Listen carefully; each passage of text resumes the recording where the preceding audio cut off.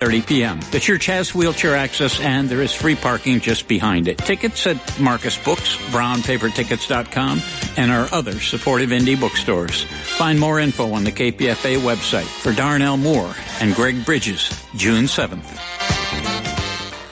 And you are listening to 94.1 KPFA and 89.3 KPFB in Berkeley, 88.1 KFCF in Fresno, 97.5 K248BR in Santa Cruz, and online at kpfa.org. The time is 3 p.m. Stay tuned next for Stone's Throw with Jennifer Stone.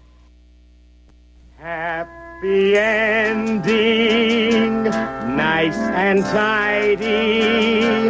It's a rule I learned in school. Get your money every Friday. Happy endings are the rule.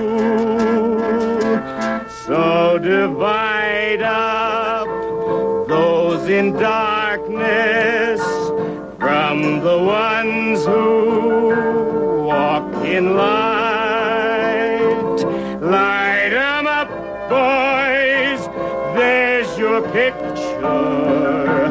Drop the shadows out of sight.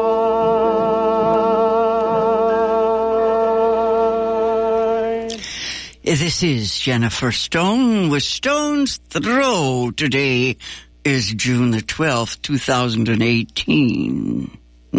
Time marches on.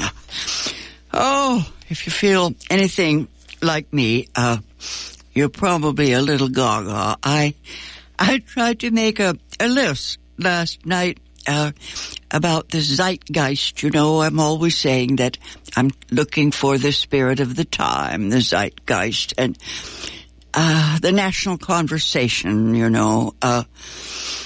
Let's see. Suicide is very popular, the discussions of suicide. I listened to some young people the other day, you know, and I said, just eat, drink, and be maudlin, kids. What would we do without all that? What is that? Hand wringing. Frankly, I think we have to say that the moment, let's see, 2018, this is all about sexual harassment. And I just hit the wall with this stuff. It's just too difficult, and I'm sick of hearing people say they're sick and tired of listening. I saw a movie last night that was all about woman's freedom. Yes, sexual harassment is the issue, yes. Movie was called The Free Soul, and speaking of suicide, I might have missed it. I'm 84, and I didn't know about this movie, 1931, before the code came into the picture. You know, the code, the Hayes office. They decided to be, not Victorian, but they decided to be stuffy, and, you know, they wouldn't let the men and women sit in the same bed. Anyway, the movie, it was called The Free Soul, and the actors knocked me out because I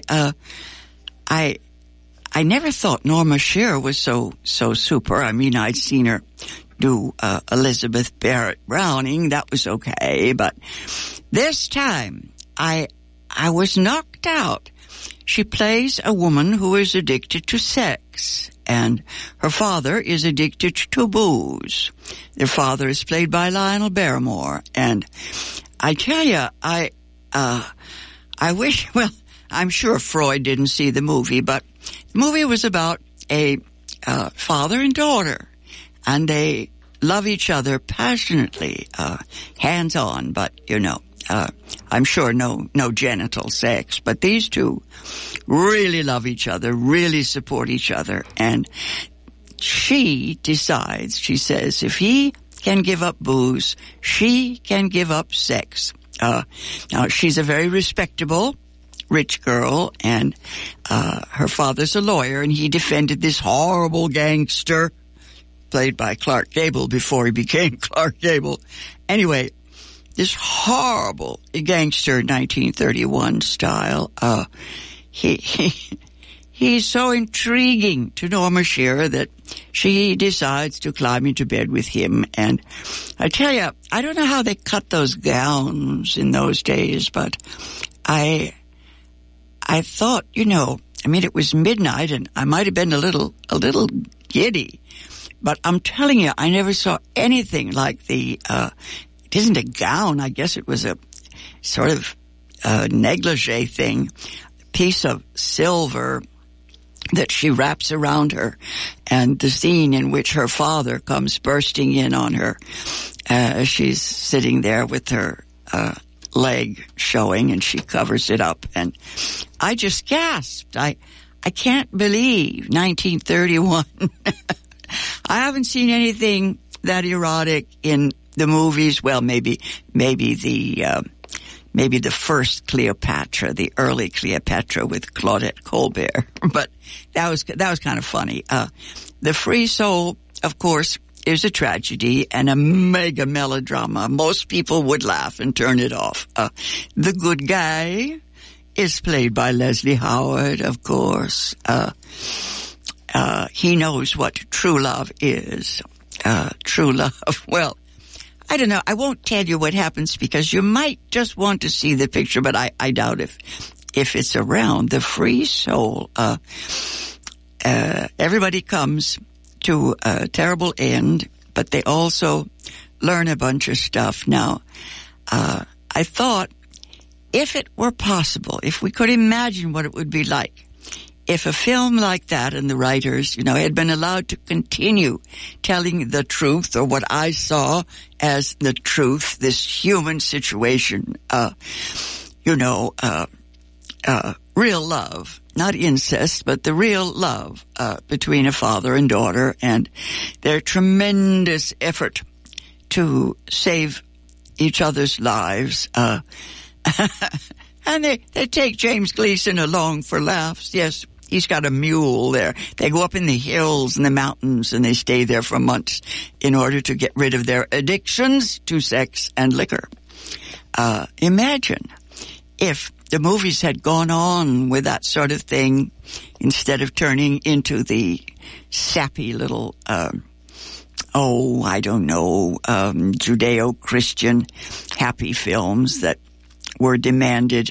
By the end of the 30s, everything was sanitized. Anyway, never mind. I'm so glad that I didn't commit suicide ever, because I might have missed that picture. Right. Just remember that. You might miss something. I need to tell you about one series before I get back to sexual harassment, which has to be my theme for, till Christmas. There's a series called Genius that I am addicted to. It's very, very seldom that I can watch an hour show series over twice during the week. Genius, season 1 was Einstein, season 2 now is Picasso. And Einstein is Jeffrey Rush, does a wonderful turn, and Picasso is Antonio Banderas. I had a little trouble with the Gertrude Stein character. Gertrude Stein and Alice Toklas make a sort of appearance. They dive under the table when the bombs hit World War I. They're in Paris, and here come the planes, and they begin to take the war seriously. Gertrude drives an ambulance. I guess it was okay. It could have been worse, but usually the Gertrude Stein character is what do you call that? Too corny.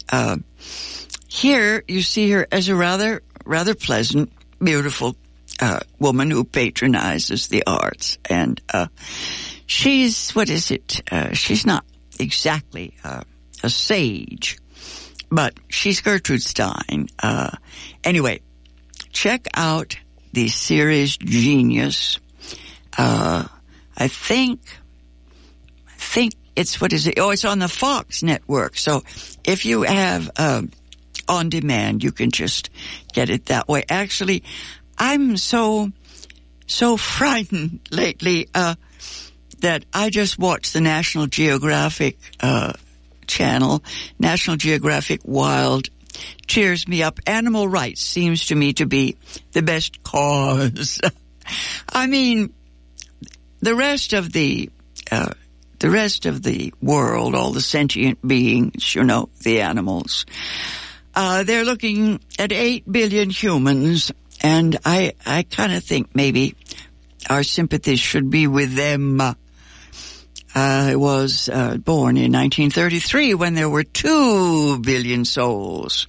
One lifetime, do the math, 8 billion now. Anyway, yes, most of my notes lately, I hid them. I kept them in my room, and I didn't look at them until this morning. On top of the pile, Gertrude Stein says, considering how dangerous everything is, nothing is really very frightening. That's what I keep telling myself. When things get this wild, this rough, how can you be frightened? Anyway, Gertrude said that feminism was none of her business. I think I take her point, but I think she just said you do not know what it is to be bored. She did not do the work of a feminist activist. She did her work, which was writing and being Gertrude Stein. And I think that did something for women's rights. I looked in my notes here, and I'm trying to get to the bottom of it. The other day, I was talking to a friend about this, and I was talking about rape and the fact that women are property, and she said, no, don't. This is just about sexual harassment. This is just about guys, you know, who make your life miserable at work. I said, no, wait a minute. So this is primal stuff, I said. All men and women are involved, you know. And of course, rape is the fundamental issue. But basically, it's all about men's control over women's bodies. It's fundamental to our society's values. It has a place in politics, religion, and medicine, most of all. The suppression and control of female sexuality has first place in a patriarchy. Now, whether it is a rape, forced pregnancy, denial of abortion, clitoridectomy, or sterilization, the state can only maintain control of the people when it controls the means of reproduction. Got that? It's perfectly simple. They're the boss. I was giving a reading years ago, and a fellow in the audience looked up at me and he said, "What's the matter with you? Do you want to be a man?" I said, "Sure, don't you?" Male powers, it's reality. Somebody said, yes, sexism goes so deep, it's hard to see. We think it's just reality.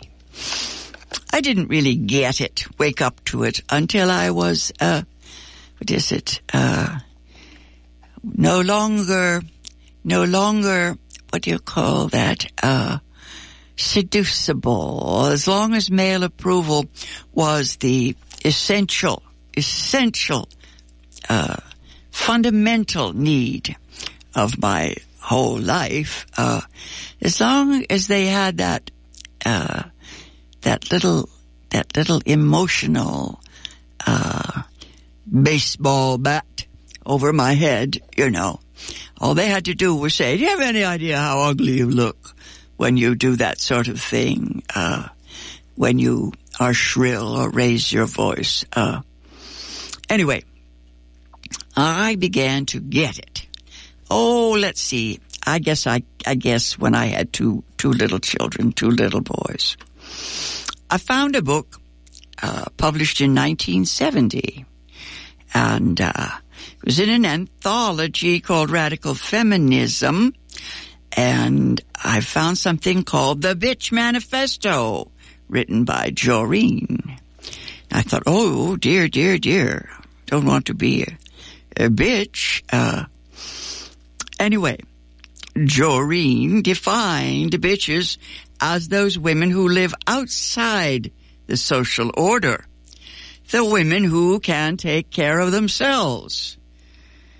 Now, this bitch is a pariah. She is isolated whenever possible. You know, she lives in that little house at the edge of town. Now, bitches do not believe in their inferiority. They are arrogant and egotistical. They do not wait, as ladies do, to be taken care of. There are more of them every day, more and more and more. Maybe that's what's happening. Gosh, even the Pope has apologized. He apologized not just for the clergy, but for his own, his omission. Yes, the sins of omission. He did not look into the issue of child abuse. He has apologized, and we hope he's taking action.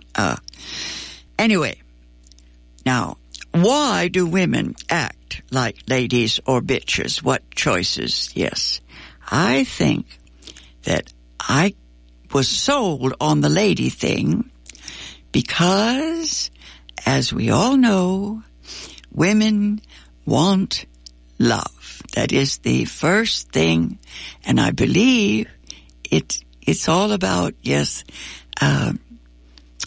I don't want to say chemistry, biology, pathology. I believe that men, too, demand affection and love, but I don't know why they they have a different way of getting the love they need.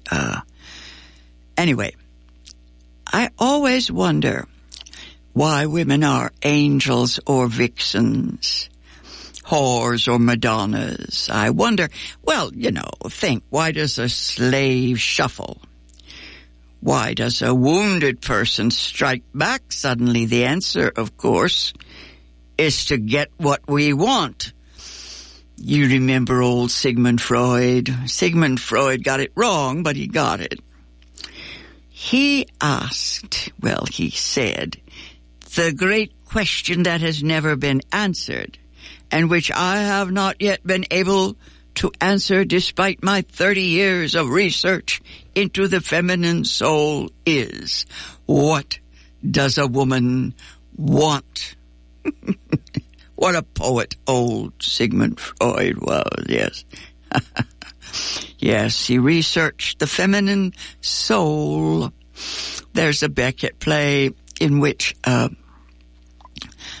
one man asks another, he says, do women have souls? And the other chap says, oh, yes, indeed. And first chap says, why? What for? And the other man says, so that they may be damned. That's perfect. That's perfect. Finding out what any woman wants is pretty much like finding out what any man wants.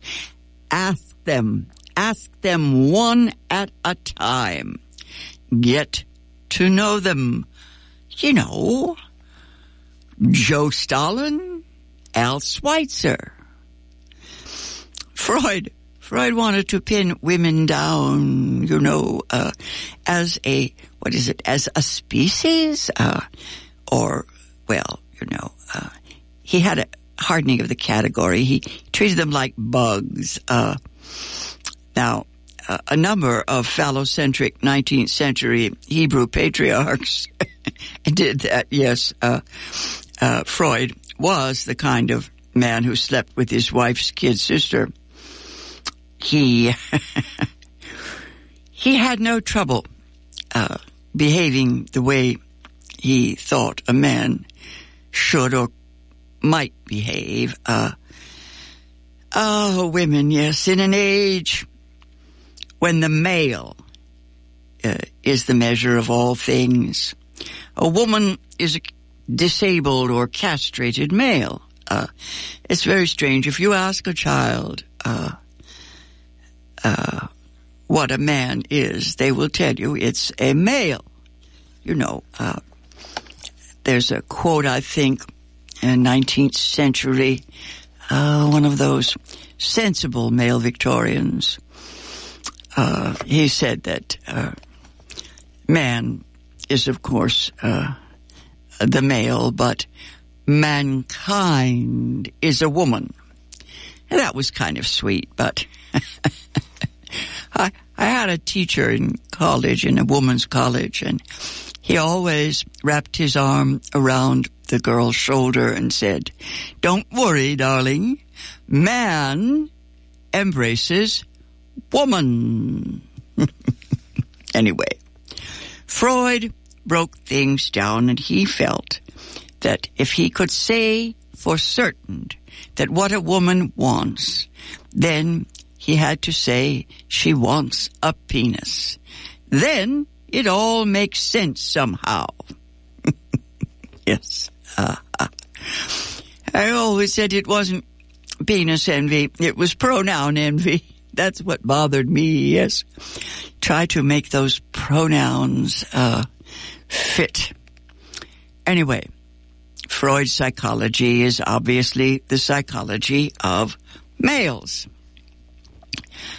When Freud learned that his women patients were disturbed as a result of childhood sexual trauma, he told them it was all in their heads.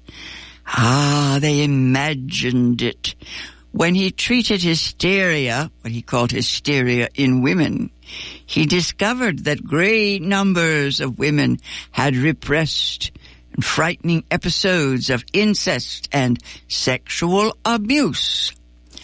At first, he believed them. He believed in the reality of their stories.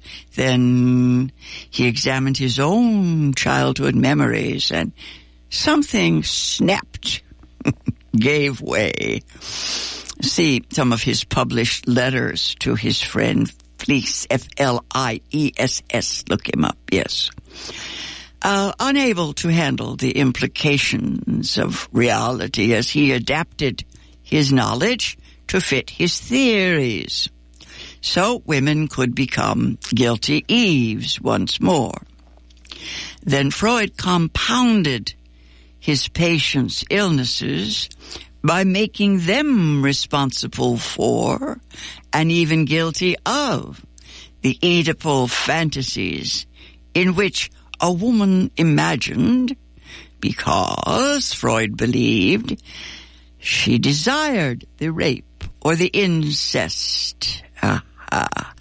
I looked up a book called Father-Daughter Incest from Harvard Press, written by Judith Lewis Herman. Some light shed into this darkling closet. What bothers me, of course, is always the fact that there are father-daughter relationships which are not just loving, but soul satisfying. It's getting harder and harder for people to know, both man and woman, what it's all about. The difficulty with sexual abuse or childhood sexual abuse is that very often the child actually loves the abuser, loves deeply, profoundly. Now, this is where things get messy. There's a movie out called The Tale, which I recommend to you. Laura Dern is the leading actor. I was a little concerned because they use a 13-year-old girl in the flashbacks to childhood, but check it out. I can't say that it's fun to watch. As a matter of fact, it's terribly grim. It's about abuse. A little girl, she's an athlete, a runner, and her coach is the perpetrator. Very familiar story. It's all over the news. Look around. Hundreds of little girls. Well, yes, time marches on. Most of us know now that childhood sexual trauma is common. It happens, apparently, to most of us. How about that? It crosses all the lines of race and class. Race, of course, biological race, we know now, is just a matter of imagination. The children, the abused children themselves, they often deny the reality of the abuse in just the same way Freud did. They can't stand it. They don't want to see the reality. They need to protect their self-esteem, the self-regard necessary for their mental health. I myself was one of these children. Was only through the act of writing fiction, I called it fiction, that I was able to dredge up memories, some of them buried for more than 20 years. I think I've always remembered that there had been something wrong, but some of the details had been neatly repressed. I always wanted to see myself, as being the ruler of my own little world. Now, we know that children have strong survival instincts. They often alter their perceptions in ways will help them maintain their illusion of control. They simply refuse to acknowledge that certain things have happened. In Freud's case, he was convinced that his own Oedipal desires were so strong that he could have, even did, imagine seductions. He transferred his view of reality to the population at large. The result, as we know, for women anyway, was a catastrophe. I have to stop all that nonsense now. Maybe I can find something funny for next week. This has been Jennifer Stone talking to you about the zeitgeist, the recognition after all these centuries that women have been getting it right in the...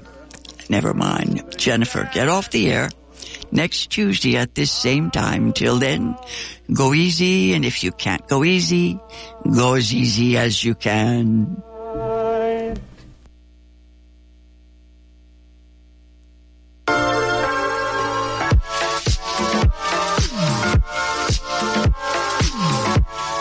Would you or someone you know like to help ensure that KPFA's programming is meeting the cultural and educational needs of our Bay Area community?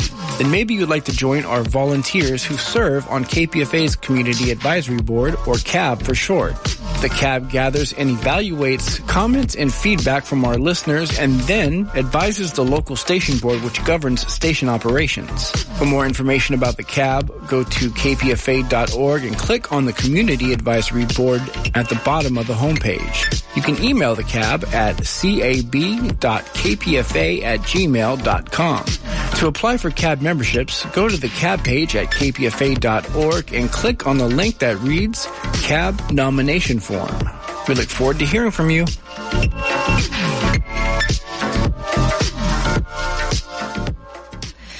And you are listening to 94.1 KPFA and 89.